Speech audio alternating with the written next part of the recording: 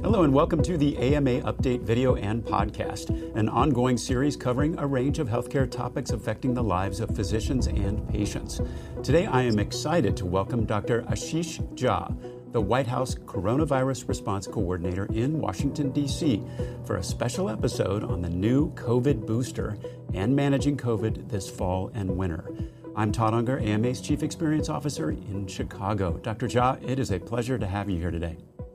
Todd, thank you so much for having me here. I'm excited to spend some time with you. Well, you've been the White House COVID Response Coordinator now for about 6 months. Before we get into this, I'm just curious, what have you learned in your time spent in the position so far? What's been most gratifying and what's surprised you? Yeah, it has really been the opportunity and sort of privilege of a lifetime to do this.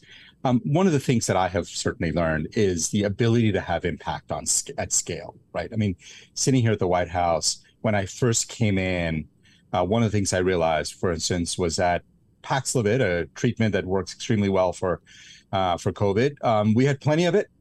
It was not widely available, and physicians really weren't using it that much because the message had not gotten out that we now had plenty and people could use it. And we were able to, within weeks, get it out to 40,000 sites across the country. We saw utilization increase almost tenfold over a 2.5-month period. And you realize that, when there are important things to be done, first of all, you're responsible for making sure those things happen, but you really can move things at scale.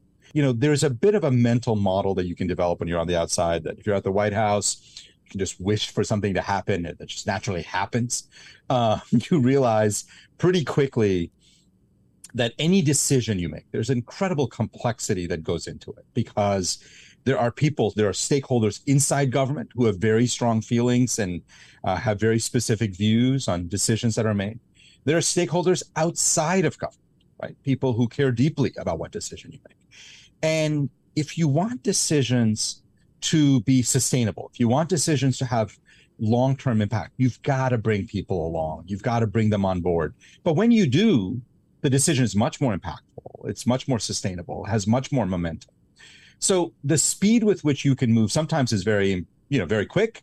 Other times it takes time to build that coalition, to bring people along. But I think in the long run, that's the only way to go. And in a democracy where we want to build decisions based on as much consensus and as agreement as possible, it can be a little bit extra time and a little painstaking, but it is really important. I'm curious, in terms of preparation for a role like this, building that kind of consensus at scale, is that something you had to learn kind of at light speed? Having worked in universities all my life and having worked in clinical settings, you realize, I've had to do that at small scale before, right? Like, again, clinically, you decide to change the way you practice something in a hospital. You got to bring all the physicians along. But this is a different level of complexity. And I did have to learn a lot of it, and still learning.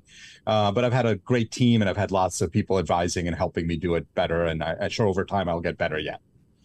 Well, speaking of getting the word out, let's talk now about the bivalent booster campaign. I know this is a big priority for you and the White House. Let's just start by talking about the case for why we're doing this. What's the data that we've got to back a decision like this? Yeah. So, when I think about this pandemic, here we are 2.5 years in. We built the first original prototype vaccines in February, March of 2020.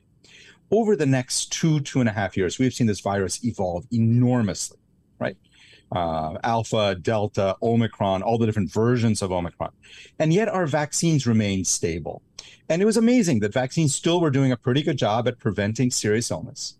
But over time, we saw vaccine effectiveness against infection and transmission slowly get chipped away by viral evolution. And what that meant, in my mind, very clearly, and certainly the minds of the scientists at NIH and FDA, was we needed to make an update. And when Omicron hit, that decision was made by companies that we needed to make an update. They built a bivalent vaccine. And so when it comes to this decision, first of all, it clinically makes all the sense in the world. You want a vaccine that targets the virus out there, not the virus that was developed that was around 2.5 years ago. But the evidence behind it is actually quite strong. And as a clinician, I always remind people that you don't make a decision based on one clinical trial or one observational study. You bring the totality of the evidence. So you ask yourself, what's the mechanism here? What's the biological and physiological data? What is the clinical experience? And the way I see this is we have 2.5 years of experience with the mRNA vaccines, incredibly safe. We have 6 months of data with the BA.1 bivalent that was developed by both Moderna and Pfizer that was both incredibly safe and showed very clearly that bivalent vaccines work better than the original at protecting people against infection and transmission. And it made sense, all the sense in the world in early July when FDA said to the companies, go out and build a BA.5 bivalent vaccine, because that's the virus that's going to be out there, and that's the one we want to target. I thought it was a very smart decision by the FDA scientists, widely agreed on by NIH scientists and CDC and everybody else, and experts from the outside. And I think the evidence for this is so clear to me that I got one, more or less as soon as it came out. I got my elderly parents vaccinated. The rest of my family's all getting vaccinated. There's no question to me this is the right move to do. And I've done the same, so I'm following your lead there. I mean, when you think about the development of the initial vaccine, nothing short of miraculous in terms of time frame. Now, fast forward to where we are right now and the speed with which we've responded to these new variants. I mean, talk a little bit about how does that happen? Yeah, so in terms of building these new vaccines, you mean? That was the promise of the mRNA platform, right? If you think about the mRNA platform that allowed us to build these vaccines so quickly, one of the promises of the mRNA platform was that we will be able to make updates very fast. And it was impressive because, again, the BA.1 bivalent was built in January. We did about 5 to 6 months of clinical trials, showed that they were both incredibly effective and very, very safe. But the problem is, at that point, you don't want to get a BA.1 vaccine out there because BA.1 is long gone. The virus has evolved beyond that. And the promise of the mRNA platform was you could see where the virus was going and build a vaccine against that. And that's what the US government did. Actually, the first one country in the world to say, we're going to build a BA.5 bivalent. And we did. And again, all the credit here goes to the FDA for their bold leadership on this. And all the evidence so far suggests that these vaccines are really working great. How do you feel like the rollout is going, and where do you think improvement can happen? Yeah, so about 10 million people got that bivalent shot in September. Is that good? Is that bad? I think it's actually pretty good. It's given that we were just getting started after Labor Day. What we've seen in the past with the flu shot is most people tend to get the flu shot in late September into October. That's when the weather's starting to get colder. People are starting to think about the winter. We thought of this as a pretty strong start, but we're going to build on that during the month of October, get the word out about the importance of this. As a clinician, I'm not practicing right now in this current role, but I was as of 9 months ago, before I stepped into this role. When I think about patients out there, older patients, think about what is the single most important thing they need to stay protected and safe this fall and winter. It's a COVID vaccine and a flu vaccine. And so making sure that word gets out to clinicians, making sure that doctors communicate that to their patients, that combination, I think, will be really, really important in continuing to get more and more people vaccinated. Now, you've also said that you hope people are going to begin to change their thinking around the updated vaccine. Instead of kind of counting the number of boosters they have, that they can start to think of kind of what you're referring to there as it's kind of an annual shot like a flu vaccine. Yeah. And you talked about this rapid virus evolution and that it's different than RSV or influenza, a lot of other viruses. What do you think will help people embrace the idea of an annual shot, particularly when the virus does continue to surprise us in so many ways? Yeah. It's an interesting question, right? And people said, well, how confident are you that it's only going to be an annual vaccine? So here's how I think about it. Take the average risk person, a 40-year-old person. If they got their booster last fall, they would not have been eligible for another shot until now. So for the average risk person, and we're not talking about the 80-year-old, like my elderly parents in their 80s. We're not talking about that. But for the average risk person, Todd, it's already been an annual shot. They wouldn't have been eligible since last fall, right? And so the scientists in the U.S. government, the FDA folks in FDA, CDC, NIH, when they looked at the data and we were talking about planning for the fall vaccine rollout, there was broad consensus that we had already gotten to a point where for a majority of people, this was an annual vaccine. If you were a 40-year-old and you got a booster shot last November, you were still protected against serious illness until now. And given that, and actually here's one other really important part of this. People said, well, what if you get some crazy new variant? And I remind people, between last November and now, we did get a crazy new variant. It was called Omicron. And despite that, for an average 40-year-old who had gotten a booster, there was no reason for them to necessarily go out and get another shot before. Now, if you're 80, if you're immunocompromised, all bets are off. It's a different situation.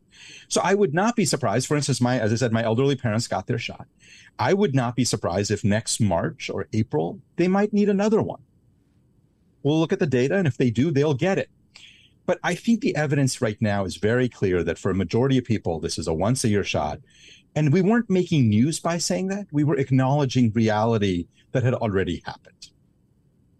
Now, one of the things that we've seen as in terms of a challenge over the past few years is definitely in the realm of communication. And it's just so interesting talking to you because it's very clear you have your own kind of communication style. You have an ability to speak, more plainly and help people understand what are sometimes pretty complex ideas. Sometimes I think I read a quote, get your Omicron-specific COVID booster by Halloween. You don't want to be that person who gives it to your grandma. Just kind of putting it in terms of things that people understand. Talk a little bit about, what we've learned about the importance of messaging and how, what's your approach and philosophy that can really move the needle here? Yeah, I will tell you how I try to communicate in public settings. And I go back to being a doctor. I go back to being a clinician, think about that exam room, or I'm a hospitalist, so I think about that hospital room where I'm next to the bed of the patient. And talking about a complex diagnosis or complicated therapies, I will sometimes mention clinical studies and data, but I will not get into all the complexities. When I don't know something, I will share with them that I don't know it, but I will tell them what I think we ought to do. I will explain my logic and thinking. This is training that we all as doctors have had for years, how to communicate complex scientific issues to patients respectfully, understanding that they are smart people. We don't talk down to them. But we don't also snow them with complex technical information that will get them confused, right? That's what we as doctors do. And that's the mode I get into. And when I try to explain, for instance, bivalent vaccines, we can talk about the complexities of these things, but I remind people it's the same way I give advice in the hospital. And it's the same way I try to talk about this stuff in public health, which is you talk openly, honestly, acknowledge what you don't know, but also share your judgment about what people should do, what you would do if you were in their situation. What do you think the biggest challenge has been communication-wise? If I'm lobbing my thought in, there are a lot of communicators. Do you find that to be a particular challenge? No, I think a diversity of voices is generally really good. I think one of the challenges certainly has been that there's a lot of misinformation that has spread around this virus. I think that has been a real challenge for us. There are, unfortunately, I think physicians who don't understand the complexities, who think that simplicity means you don't have to understand the details. Like, look, it's one thing to talk to a patient about a complex disease, but if you don't understand that disease, you can get it wrong. The simple conversation can end up being wrong. So there's no substitute for that depth of experience and understanding. Unfortunately, we have seen, while a proliferation of voices in general is a good thing, it has also meant that there's a lot of voices out there that can often mislead people, confuse people. We saw this around boosters last year, where there was all this cacophony of, do you really need a booster? Turned out older people who were not boosted died at enormously high rates during the Omicron wave. It turns out that if people do not get this shot, if you're older and higher risk, you're at substantially higher risk of getting not only infected, but hospitalized and dying this fall. So I wish that for all of us, we can disagree on the margins, we can disagree where the science is unclear, but where the data is clear and the science is clear, really helpful to communicate that directly to the American people. Well put. Curated from more than 3,000 major newspapers, magazines, and journals, the AMA Morning Rounds newsletter delivers the top stories in healthcare right to your inbox, Monday through Friday. Subscribe today and check out all the AMA's free newsletters at ama-assn.org/myinbox. That's ama-assn.org/myinbox.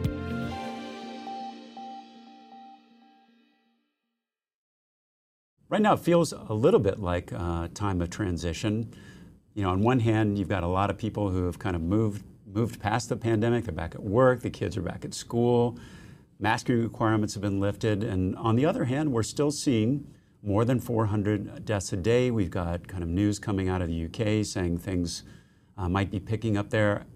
How should we be thinking about the moment that we're in right now, and how do physicians help people understand exactly where we are with this disease? Yeah.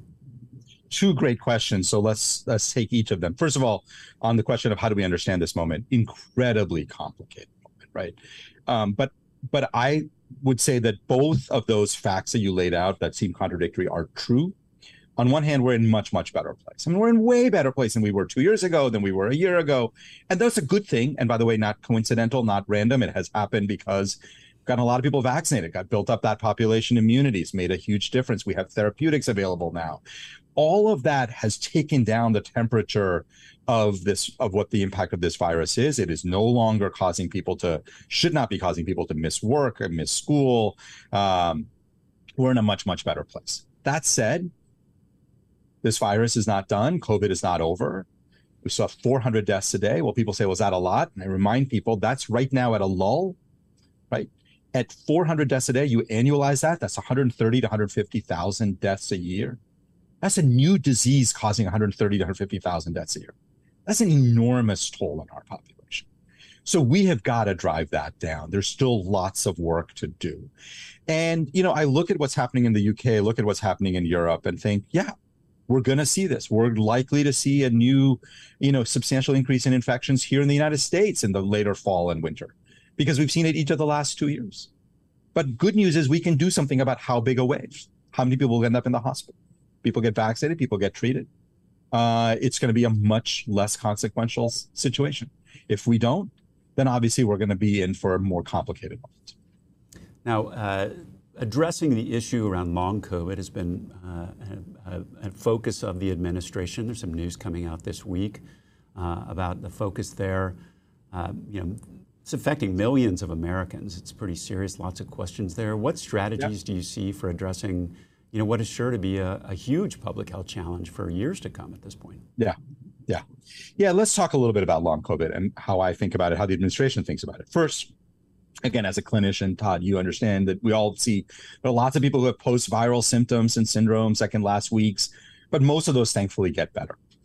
But we know from other viruses that for some people symptoms can persist. But let me be very clear. COVID really does seem to be different, and we do it does really appear that we have a proportion of people, thankfully a small minority, but a proportion of people who end up having significant symptoms that are debilitating, that can last weeks, months, or potentially even years. So what do we do about that? Well, two things. First, the thing that we know that reduces the likelihood of long COVID best is vaccinations. This is incontrovertible at this point. The evidence is overwhelmingly clear that if you're up to date on your vaccines and you have a breakthrough infection, your likelihood of having long COVID is much lower. And if you get long COVID, it's much more likely to be mild. Okay? That part is pretty clear. That said, still, as you said, millions of people out there who have long COVID. What do we do? In the administration, we've made a major investment through something called the RECOVER trial. We're building cohorts and really trying to understand what is the mechanism, right? Long COVID is not one condition. For some people, it's immunologic dysfunction.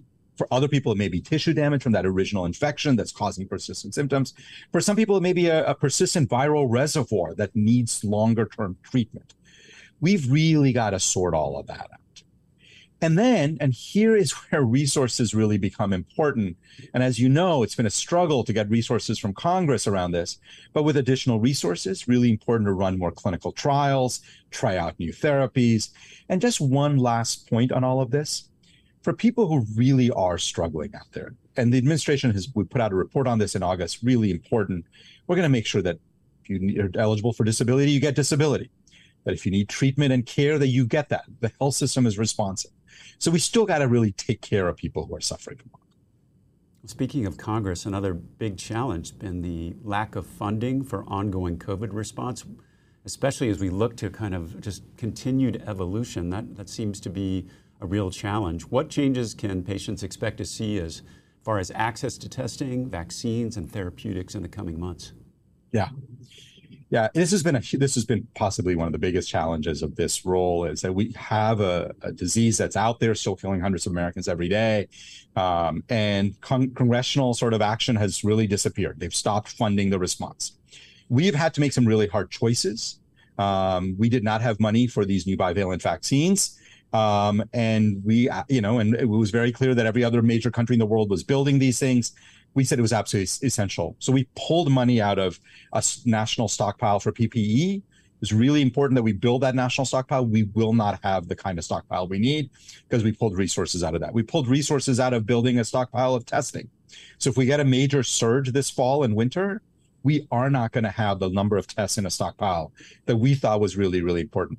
We did all of that to make sure we had enough vaccines and therapeutics for this fall and winter. Those are tough choices, but here's what it means for patients right now. For this fall and winter, vaccines are widely available and remain free.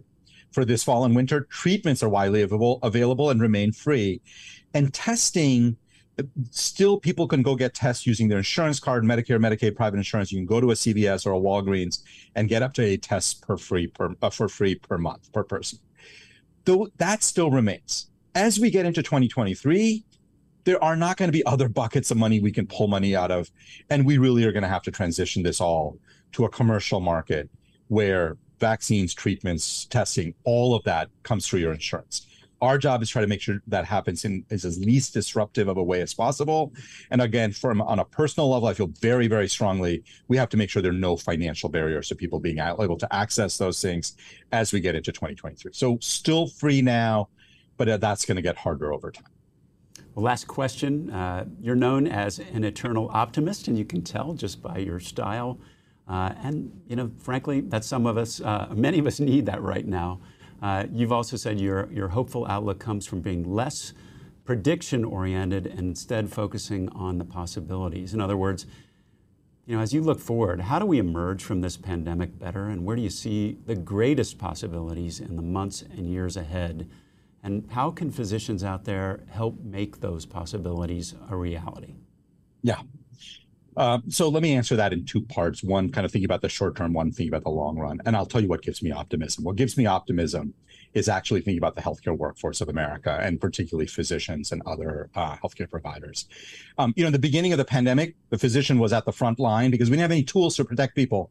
So we were taking care of people in the ICU, heroic work, taking care of people in the emergency room, hospitals, saving lives. And the work of doctors in America saved tens of thousands, if not hundreds of thousands of lives. Then the pandemic shifted to a more public health response, mass vax clinics, mass vax sites, kind of more traditional public health. It is now shifting back into the doctor's office, less in the ICU and more in the primary care office, right? Because we are now at a point where if we want to protect people, we got to get them vaccinated. That comes from one-on-one conversations with physicians. If we want to make sure that elderly people are not dying at high rates, it means making sure everybody's getting treated. I believe very clearly that people over 65, there should be no one who does not get treated for COVID at this point. That's going to come from a physician or a nurse practitioner or a PA or other providers, but mostly from physicians, right? So physicians have this incredibly important role in the short to medium run in getting our population protected and making sure people get through the fall and winter. In the long run, Tom, we have got and we are making investments in things that are going to make our society safer. So hundreds of thousands of people dying every year from respiratory viruses like COVID, RSV, influenza should not be a new normal. We can reduce that by improving indoor air quality across buildings across America. That's an area that's really important for us to invest in. We've got to continue building new therapeutics, not just for COVID, but for influenza and RSV. Better vaccines, longer durable, more protective vaccines. There is really important work to do so we emerge from this pandemic much, much stronger than we are now. But in the short to medium run, and I say this to my fellow clinicians out there, there is no one who's going to have bigger impact on the lives of your patients in the next 6 months than what you do in helping people build up their immunity through vaccines and making sure that when people have breakthrough infections, they get treated. Well, thank you so much, Dr. Jha, for being here today and being such a trusted voice throughout the pandemic. That's it for today's episode. We'll be back soon with another AMA update. You can find all our videos and podcasts at ama-assn.org/podcasts. Thanks for joining us today, and please take care.